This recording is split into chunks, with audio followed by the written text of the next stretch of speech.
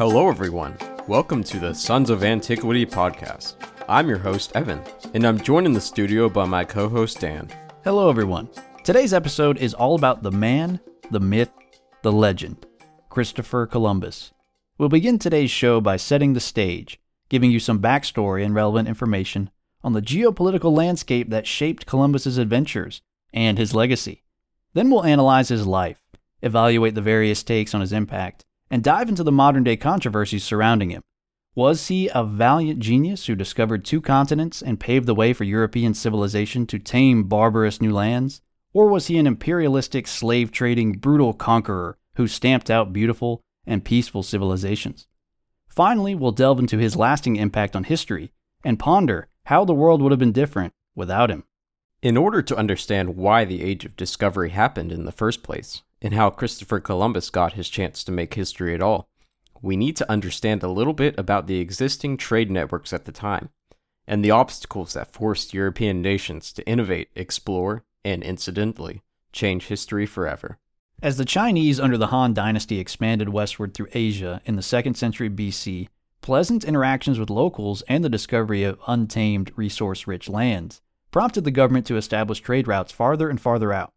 Once the Chinese contacted the Parthian Empire, which occupied a significant region of the Middle East and northern India, they were able to establish a bridge to northern Africa, the Mediterranean, and maybe most importantly, the Roman Empire. And once the eastern and western worlds realized what the other had to offer in terms of trade, teas, dyes, porcelain, animals, gold, literature, scientific knowledge, and fine clothing, the Silk Road was born. Fun fact. In the early 500s AD, Emperor Justinian of the Byzantine Empire sent Christian monks across the Silk Road to China to steal silkworm eggs so they could make their own silk. But allegedly it was never as high quality as the Chinese stuff. These trade routes survived for more than a millennium, despite the devastating effects of the Black Plague, constant warfare, and regime change along the routes, the development and spread of gunpowder, and even the disruptive expansion of the Mongol Empire in the 13th and 14th centuries. But, as the poet Robert Frost and Johnny from The Outsiders once said, nothing gold can stay, especially when the Ottoman Turks are involved. The Islamic conquests threw a monkey wrench into the whole operation, interrupting the flow of goods and forcing European monarchs to seek out alternative trade routes to circumvent the uncooperative and antagonistic Turks who had, just decades earlier, conquered the Byzantines, bringing a 1,000-year-old nation to an end and putting pressure on all of Western Europe. Those were hard times that would create strong men, one of whom would eventually discover the New World. Cristoforo Colombo was born in 1451 in the Republic of Genoa, modern-day northwestern Italy. His father, Domenico, was a Genoese wool worker and merchant. As a teenager, his sailing career began as a Portuguese merchant marine where he traded in the eastern Mediterranean. In 1476, he barely survived a confrontation with French pirates off the coast of Portugal, having to swim miles to shore in order to live another day. When he was in his mid-20s, he moved to Portugal, where he and his brother sought employment as cartographers. However, this wasn't Christopher's only occupation. He was also an entrepreneur, and he sailed to Iceland, Ireland, and Madeira on commercial exploits during this time. In 1479, he married a woman named Filipa Perestrello, with whom he had one child, Diego. After Filipa died, Columbus fathered a child named Ferdinand with another woman out of wedlock. In the 1480s, Columbus gained a lot more sailing experience off the west coast of Africa, and learned more about the Atlantic currents, maybe some subtle foreshadowing. Europeans desired the fabled riches of China and India, such as spices, gold, and the aforementioned silk. But their way was thwarted by the Muslims who had occupied the Middle East, Anatolia, and northern Africa. Let's remember how the great city of Constantinople fell in 1453, just 2 years after Columbus was born. This opened the door to Ottoman expansion in Europe, cutting off trade routes even more. Europeans wanted to cut out the Muslim middleman and trade directly with Asia. But how? The Age of Discovery, as we call it, was the time period in which European sailors discovered new lands. Portugal led the charge in the very beginning, with Prince Henry the Navigator leading the first major expedition. They discovered the Azores Islands and Madeira, uninhabited islands in the Atlantic, but also made it down to Africa. Subsequent voyages made it further and farther down the African coast, establishing settlements and starting the African slave trade. The Portuguese, though, disappointed by the seemingly endless coastline, put all their investments into finding a route to Asia by going around Africa. In 1487, Bartholomew Diaz finally found the Cape of Good Hope, proving for the first time that the Indian and Atlantic Oceans connected. Hard to believe that there was a time when people didn't know that. Nobody knew that before him. Columbus proposed that they sail west across the Atlantic to reach Asia. He disagreed with the experts of his day about the circumference of the Earth, positing that it was actually much smaller than many thought. From his calculations, Japan was only about 2,300 miles from the Canary Islands. In reality, that distance is about 12,200 miles, so the experts were correct and he was wrong. We briefly touched on the issue of the Earth's circumference in our episode on conspiracy theories. Episode 23, check it out, you won't regret it. Let me briefly restate that Columbus was not a figure like Galileo, who stood against a regressive church and society to stand for scientific truth. Despite the myth, no educated European believed that the world was flat. Everybody since the ancient Greeks knew that the Earth was round. In fact, the ancient Greek Eratosthenes calculated the Earth's circumference to 1.5% of its actual value. Ptolemy and Aristotle both argued for a spherical Earth. Anyways, the Portuguese crown refused Columbus's offer to sail west because they believed their way was already proven and that his estimates were wildly off. Genoa and Venice also rejected him. Being so ambitious, though, Columbus petitioned the Spanish monarchs Ferdinand and Isabella with the same idea, but they were busy expelling the Muslims from Spain. However, they finally finished their Reconquista in 1492 and agreed to finance 3 ships and a crew for Columbus to make his voyage.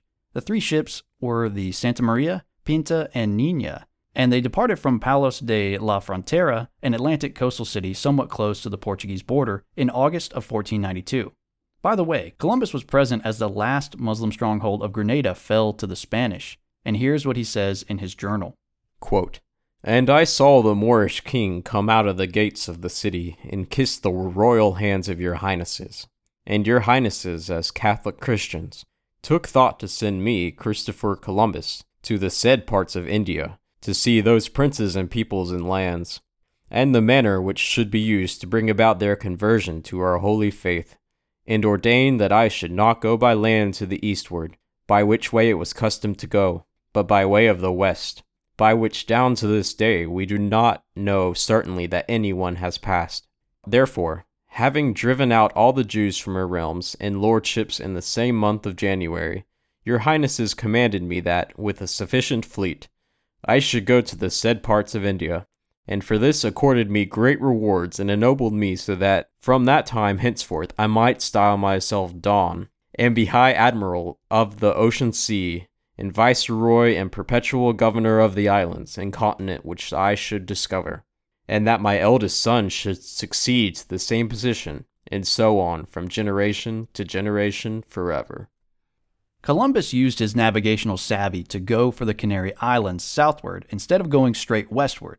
The currents and winds would take them from the Canary Islands west, and they would loop northward on the way home. On October 12th, after 36 days of sailing, Columbus and his crew arrived on an island in the modern-day Bahamas. We estimate that the distance from his stop in the Canary Islands to the island in the Bahamas was about 3,400 miles, so his crew must have been getting restless with his 2,300 miles to Asia claim. But hey, maybe they weren't that good at math, they were just sailors. And he also kept the distance they had traveled from them. Upon their arrival, the island's locals traded with them and were peaceful. Afterwards, they sailed on to Cuba and Hispaniola. As I'm sure you know, Hispaniola is the island which contains modern-day Haiti and Dominican Republic. Columbus thought that Cuba was China and that Hispaniola was Japan. They wrecked off the coast of Hispaniola and established their first settlement using the wreckage with the help of locals, naming it Villa de la Navidad, or Christmas Town. 39 men stayed behind, while the rest of the fleet prepared to return home. On the way back to Spain, the fleet was engulfed by a terrible storm, forcing them to land on the Azores Islands, owned by Portugal. Columbus tried to gain local sympathies by leading a pilgrimage to their shrine to the Virgin Mary there, but they were imprisoned. After preliminary interrogations, they were forced to sail to Lisbon, where they had to have a discussion with the Portuguese king John II. Did Columbus spill the beans and collaborate with the Portuguese? We may never know. Columbus was ecstatic that he had found Asia, so he went back to Spain and gave an exaggerated account to a captive royal audience with a number of the locals to show off. His second voyage began in 1493 when Columbus was at the peak of his popularity. He led 17 ships and thousands of men this time, including friars, and he found Villa de la Navidad completely destroyed, with the sailors massacred. It is unclear if the local Taino people or the warlike and cannibalistic Carib people were responsible. In any case, the landing party built fortifications and Columbus established a forced labor system for the locals in order to extract gold, which they did find. But there was obviously a ton of animosity with the locals at this point. Still, he left his brothers Bartholomew and Diego in charge of the settlement and explored other islands in the Caribbean. His third voyage in 1498 was only financed because Spain needed their investment to pay out. On the way there, Columbus discovered compass variation. True north and magnetic north were usually not exactly the same, because the magnetic North Pole is different from true north, and it has moved over time. He also made a fascinating discovery about the rotation of Polaris in the heavens, but we shouldn't go off on a tangent there. Just keep in mind that it was a huge discovery. This voyage brought him to the South American mainland, where he explored the Orinoco River and decided that a river of such size could only be found on a continent such as Asia. But ultimately he was forced away from that due to drama elsewhere. Villa de la Navidad was almost to the breaking point, because the inhabitants didn't like the poor management of the brothers, and they weren't getting as rich as they thought they would. It is hard to determine who was at fault, but it was probably a combination of greedy Spaniards, corrupt management, and angry natives. When Columbus arrived and sorted everything out, he hanged the key members of the rebellion. In response, the Spanish crown sent an official to arrest Columbus. He was stripped of his titles and authority and returned to Spain in chains. He wrote a desperate and impassioned letter to the monarchs, which helped lead to his later acquittal. However, he lost his prestige and wealth due to the incident. His fourth and final voyage was only organized because Columbus promised that this time it would be different. This time he would be able to bring home the bacon with all that wealth he would definitely find.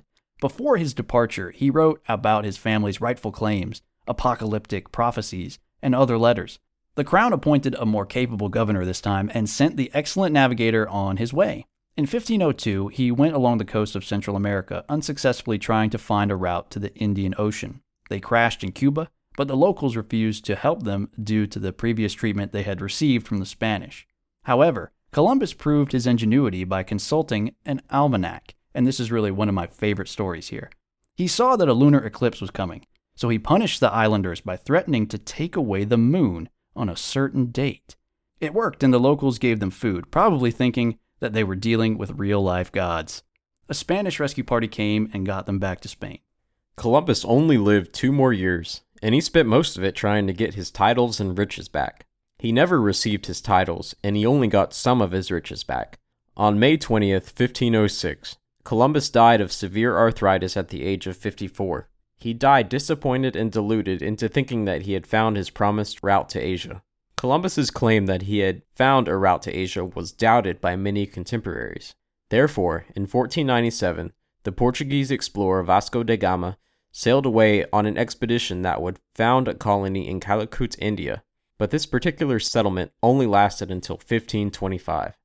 In 1500, another expedition accidentally discovered Brazil and claimed it for Portugal. Let me say there is and has been a big conspiracy theory that Columbus spilled the beans on where he had been to the Portuguese, and that's why they accidentally found Brazil. He tipped them off and they, quote-unquote, accidentally, not so accidentally, discovered it. Diaz recommended that they go southwest to avoid some currents off the coast of Africa, but how do you go that far southwest to hit like a whole new continent? Because they're not We've been close. going southwest for a really long time. I mean, they're like halfway to Japan at this point, with the amount of mileage they would have had to hit Brazil accidentally. I mean, what is that from where they would have departed? Maybe 5,000-6,000 miles? Something like that. It's suspicious, and I think they might have known ahead of time.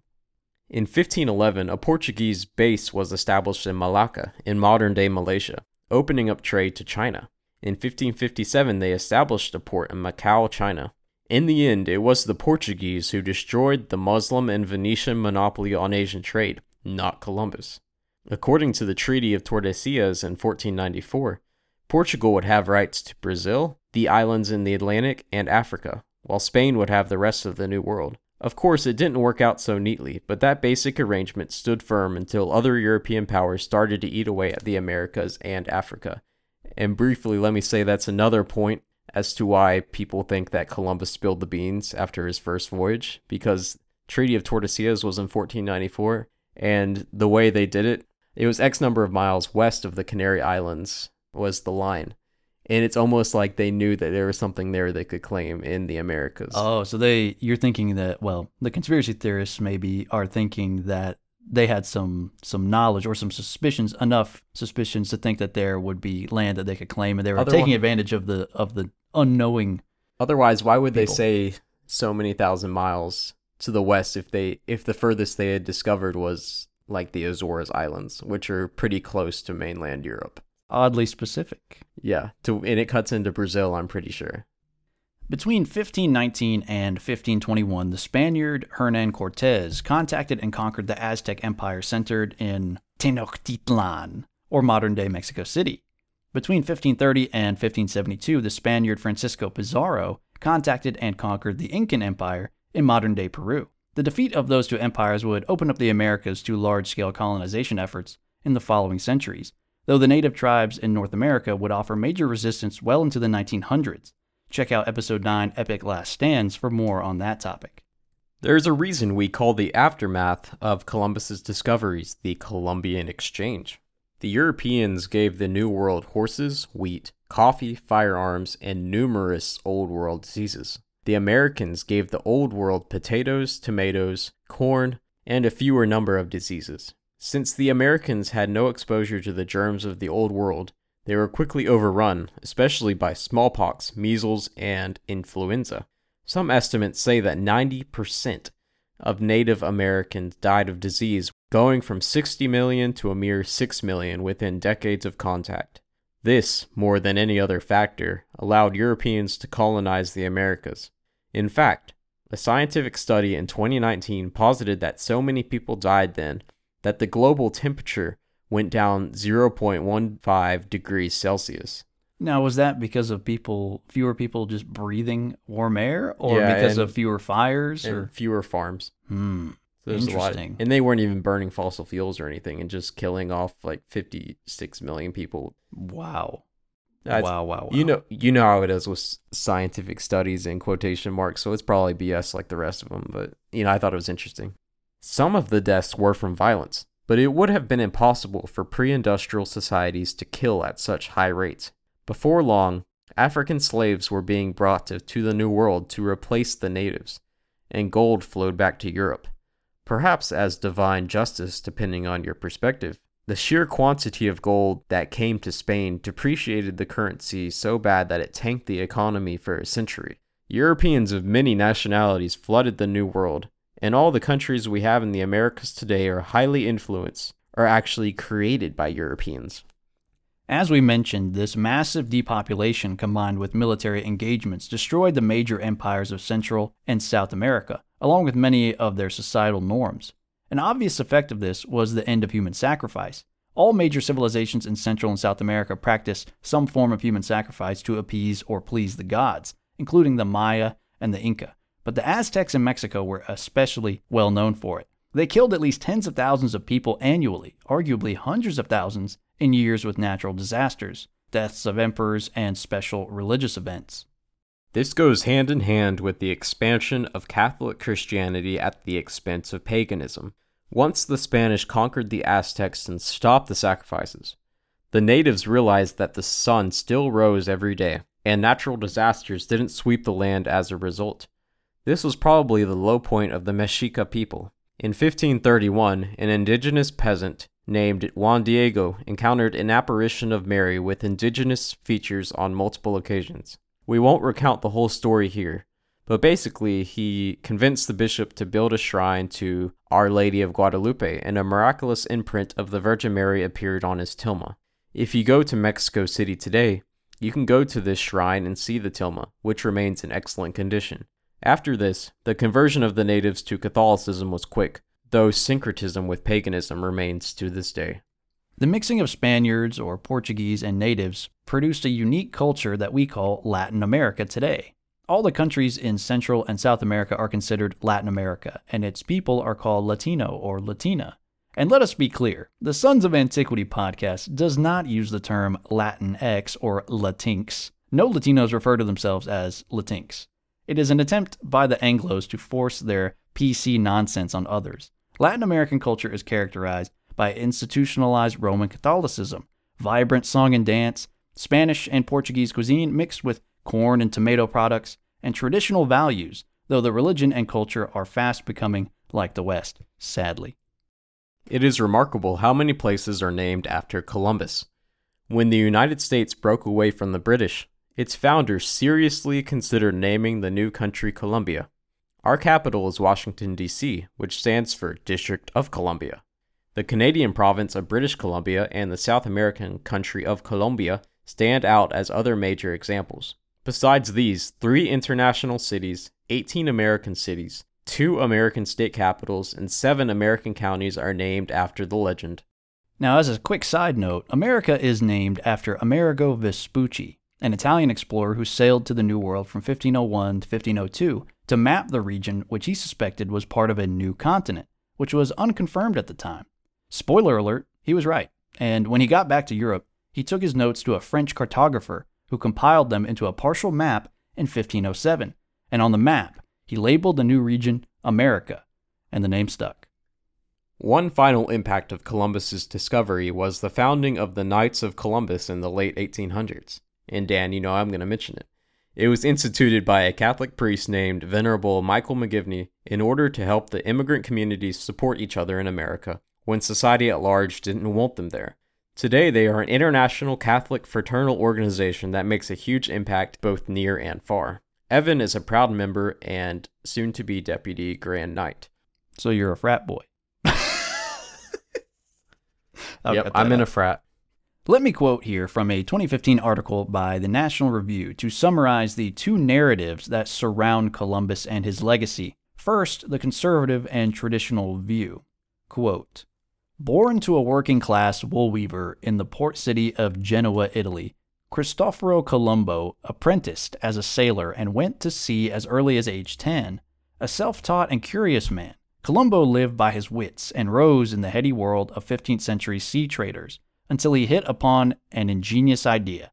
He would outflank the Mohammedan Turks and reach the East Indies by sailing west across the ocean sea. After weathering nearly a decade of rejection and failure, in 1492, Colombo won the support of the Spanish crown and set off on an uncertain journey that inadvertently opened a new world, laying the foundation for that most glittering daughter of the Western heritage, America. End quote.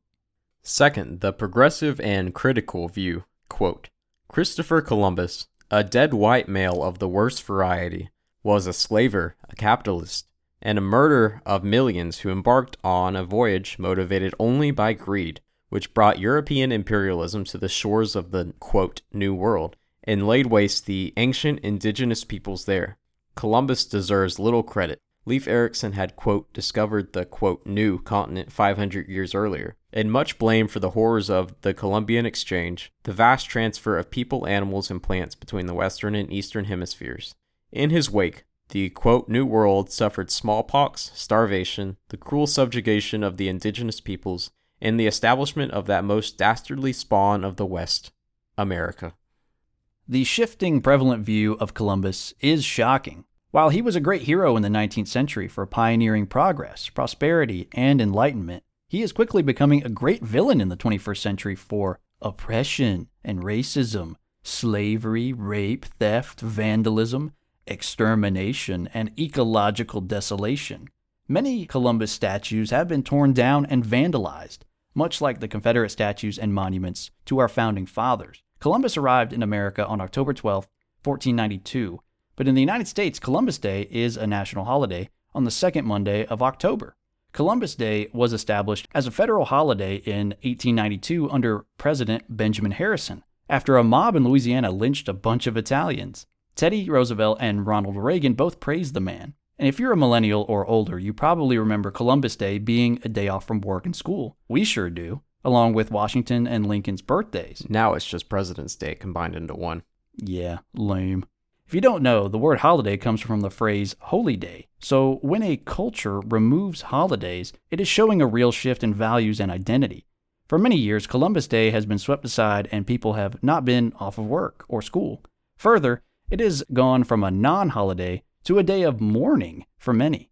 Many on the left have renamed Columbus Day to Indigenous Peoples Day to further spit in Columbus's face.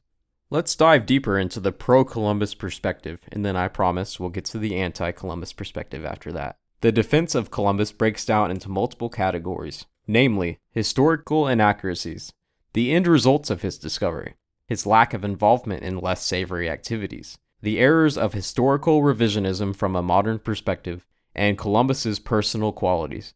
Contrary to popular belief, the natives Columbus encountered did not live in an idyllic and peaceful utopia.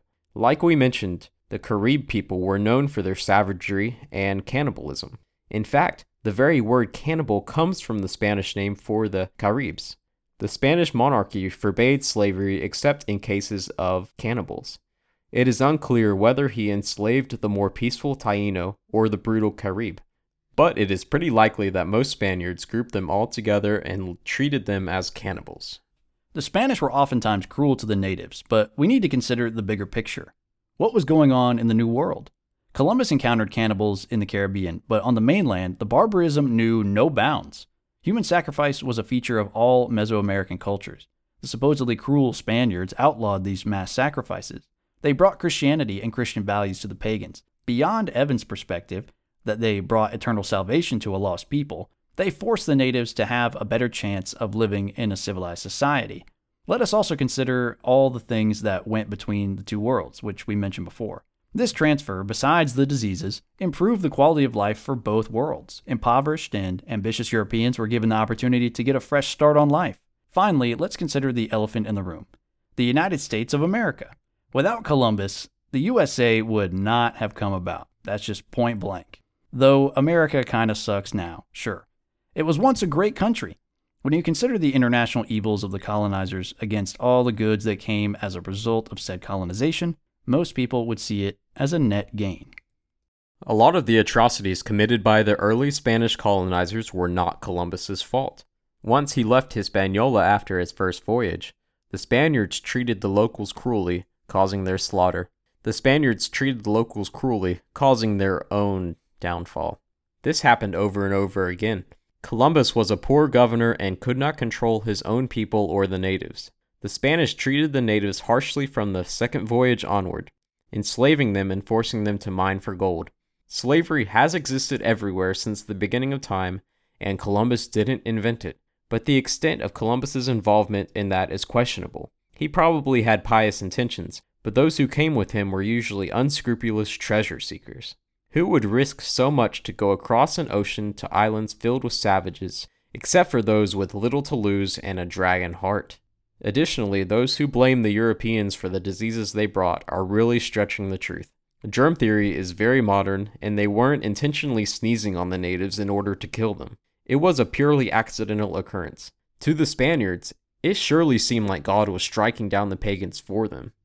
Historical revisionism is good to an extent, but when taken too far and mixed with modern sensibilities, progressive sensibilities, it is a terrible way to view history. Under the critical school, everybody who lived prior to the 21st century should be viewed as an extremely problematic dude. These are the kinds of things they'll say. Lincoln freed the slaves, but only to preserve the Union. He was a white supremacist. Jefferson wrote the Declaration of Independence and helped the average farmer, but he owned slaves and raped one of them.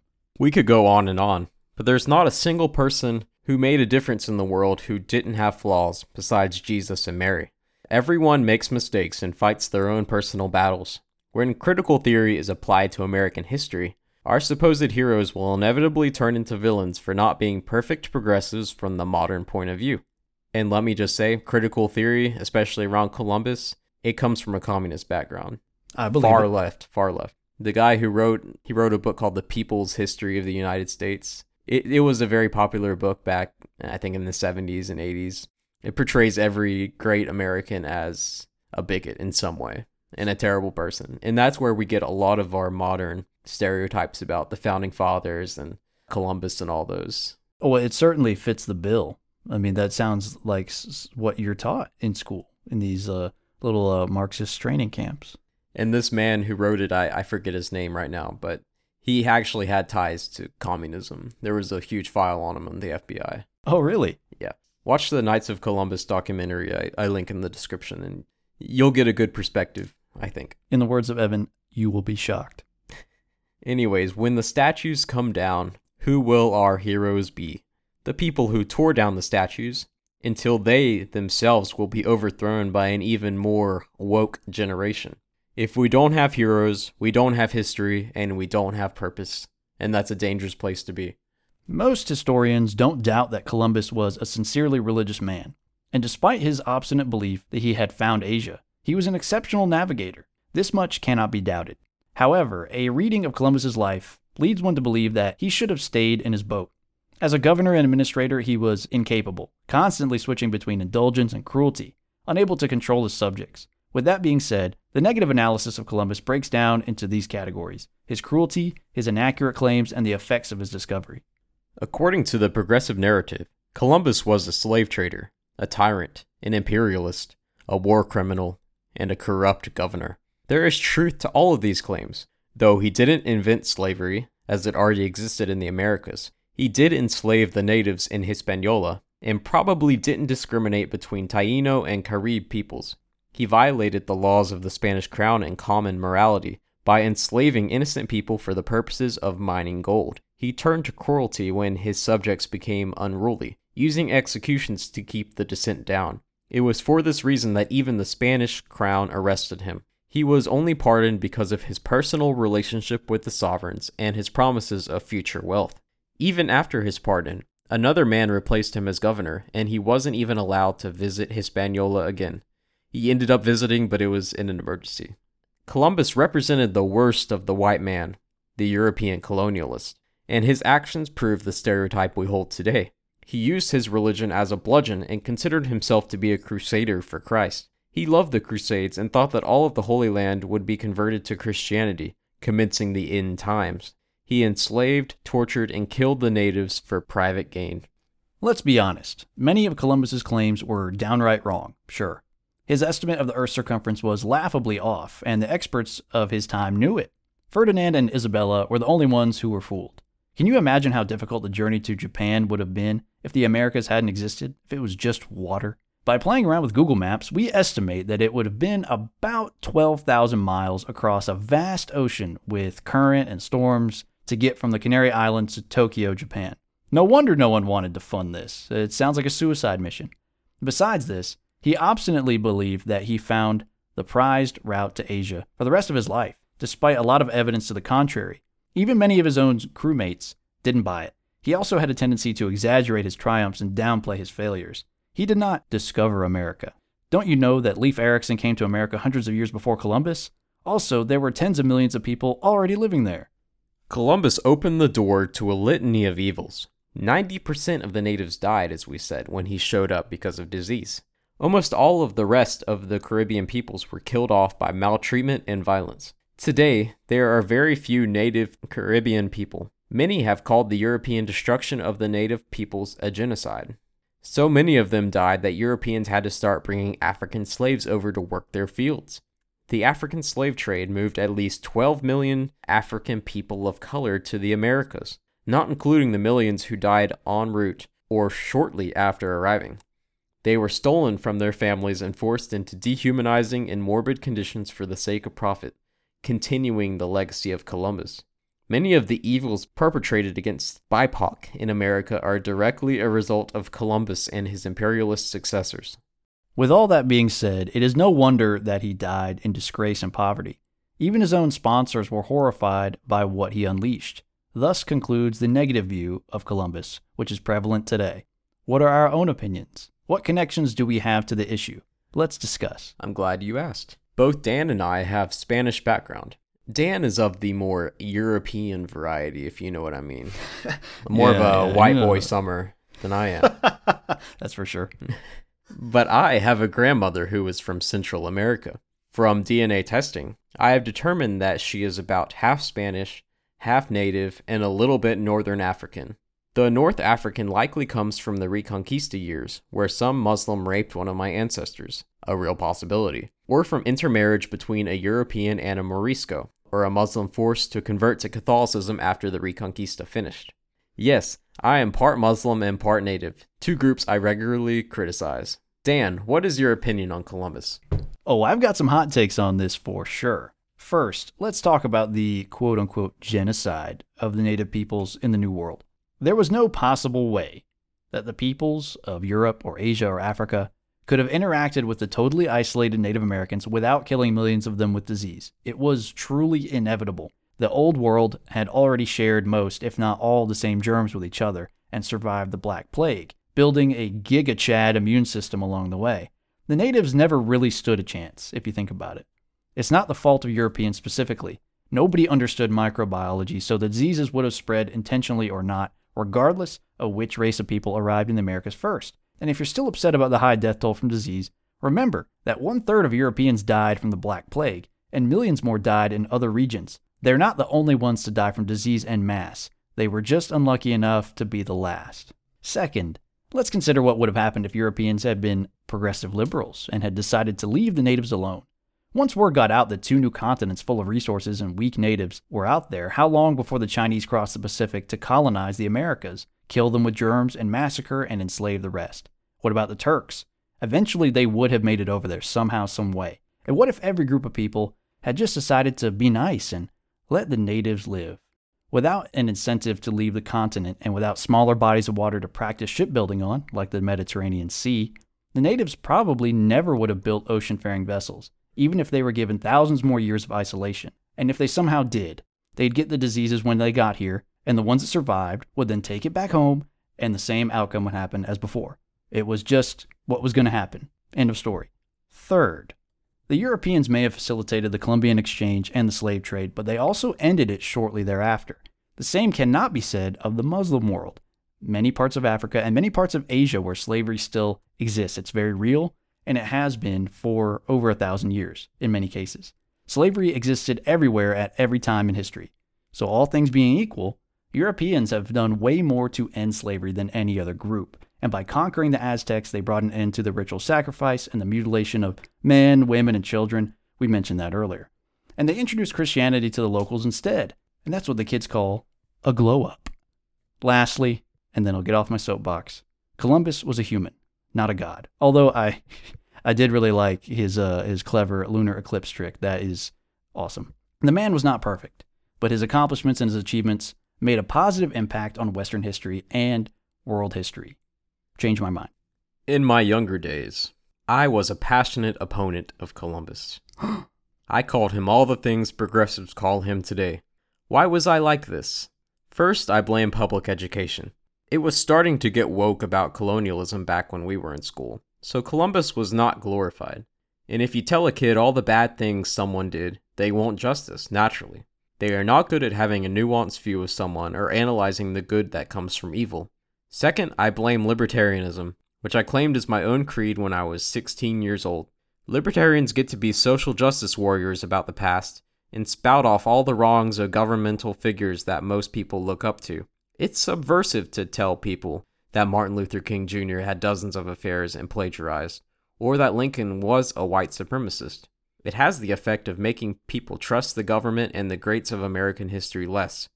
I didn't realize until I was older that I was using the tactics of the left to destabilize society. It's easy to tear something down, but once everything's burned to the ground, what will you build in its place? It's hard to build anything when other people destroy the work of others as their own sick hobby. So it is with Columbus. He was a flawed man who unleashed a lot of evil. He was a sincerely religious man with an exceptional ability to navigate the seas, and much of the evil was unintentional on his part. But we must not take all the good that came from Europe for granted. There wasn't much goodness happening in the Americas before he showed up. There was rampant savagery, cruel and primitive religions, very, very low levels of development and invention, and a lack of philosophical contemplation. Nobody even had the wheel. Catholic civilization is superior to the barbarous places they found in the Americas. When we celebrate Columbus Day, we are not intending to celebrate the man Christopher Columbus. And this is what makes it different from Martin Luther King Day, which celebrates and worships one man. Columbus Day is not all about Columbus. It includes Columbus, it's named after him, but it's really more Discovery Day, which is what most countries name the holiday, by the way. So it's not about Columbus, it is about celebrating the first encounter of the West with the New World. Without said encounter, we wouldn't even be here in the country. We owe a lot to the man who discovered this great land. Let us not forget. Now it's time for the takeaways. Ironically, the Age of Discovery never would have happened the way it did without the Ottoman Turks causing so much trouble. So, thanks? Christopher Columbus may have had the wrong idea about the Earth's size and geography, but he was still an exceptional navigator and a pioneer in his own right. The fate of the natives was sealed from the start. It doesn't excuse any atrocities committed during the exploration or colonization, and believe us, there were a lot. But we have to accept that the Old World was already way too advanced to change the outcome of the interactions they would have with the natives. It is a shame that Columbus's life ended the way it did. He deserved better. Wokeness spoils everything, especially the memory of great heroes and a nuanced view of history. Now for our lingering questions. Will Columbus Day stop being a federal holiday in America? There's only about a dozen of them. Will public celebrations of it cease? I think we're already on that trajectory, so yeah, probably. I think that's a pretty safe bet. And, to me, correct me if I'm wrong here or if you think differently, but it seems like we're moving more towards just a working state. A state where there are very few holidays and everybody's expected to just be at work and be at school as often as they can get away with. Like corporate America is literally milking everybody for every ounce that they have, and not allowing people to just be and have days off. What do you think? Some of my loved ones, last year, they got Juneteenth off, but they did not get July 4th or Thanksgiving or New Year's. Really? They must work in retail. I'm not going to say. But I too see eventually it's not going to be enough to just, not let people off of work for Columbus Day, which that's been over a decade where we can expect to get off for Columbus Day. I can't remember the last time I got off for it. No, it's been a long time. But it's not going to be enough, just like it wasn't enough. It wasn't enough just to leave Columbus Day alone and stop celebrating it. Now it has to be Indigenous Peoples Day to spit in his face further. So you think that it'll be a flip? Like we had it off, now we don't have it off, but now we'll rename it and then we'll get that day off. I don't think we'll get it off. I just think there's gonna be a movement, stop Columbus Day, and then they're going to get rid of it as a federal holiday. Mm-hmm. And they'll just erase it, basically. Yeah. I agree. Why is Portugal so often overlooked in history? Good question. I'm glad you asked. I think Portugal is unfairly overlooked. They started this whole process. I mean, they started the slave trade too, so say what you will. But yikes. Can't take the good without the bad, as I always say. When the Spaniards were trying to just get a foothold in the new world that they thought was China, the Spaniards were already in India. They had their own settlements. I mean, in the mid 1500s, they already had their own place to call home in China. They went turns out they actually went a shorter way than having to go around the Americas, but they went their way. They were so prosperous. In fact, it wasn't until way after the other countries were getting rid of their colonies, in the 1970s, that Portugal got rid of most of its colonies, and it only did so after a revolution. Wow. Well, it was a peaceful coup, but still, that brings me to my second point. Maybe a little bit of a spoiler, something I want to do that it'll probably be a ways in the future, and I'll have to convince Daniel. I would like to do another biography of a less famous Portuguese man who I think is severely underrated. And he's from a modern time, yet his methods were a little bit older school. Not the post-liberal society we live in. You know what? I think I've got an idea who this might be, and I'm down. Yeah, Portugal deserves more attention. So maybe if we run out of ideas in the future, we can just start talking about Portugal. Sons of Portugal. Will the Knights of Columbus ever change their name? And you should probably be asking me this question, but what do you think? Well, feel free to talk as much or as little as you want, because I know that the Knights of Columbus are a pretty secretive group here. But you have mentioned in passing that they have changed some things over the years. and even maybe changed some things procedurally in like just within the last year or two. So I think seeing that, it troubles me. It worries me that maybe they will abandon that name eventually. Maybe not as quickly as everyone else, but it may happen. But you're a man on the inside. What can you tell us about it? I have the same fears. Although for now they're releasing videos saying how great Columbus was and how he's misunderstood. See the link in the description. It's on YouTube. It's a good 30-minute video on it. I do fear eventually they will not be able to resist the mob culture, much like the Boy Scouts couldn't, which I was also a part of. Ooh, good pull and good comparison there. First, sadly. it was, they were forced by law and like lawsuits basically to allow homosexuals into Boy Scouts. And then not as a result of that, but ongoing, there were all the lawsuits about sexually assaulting children, like probably even more than like teachers. So you think it's inevitable? Yeah, I think eventually when they get desperate enough, like if the cash flow starts hurting like it was for the Boy Scouts, they'll start changing the name, let women in eventually.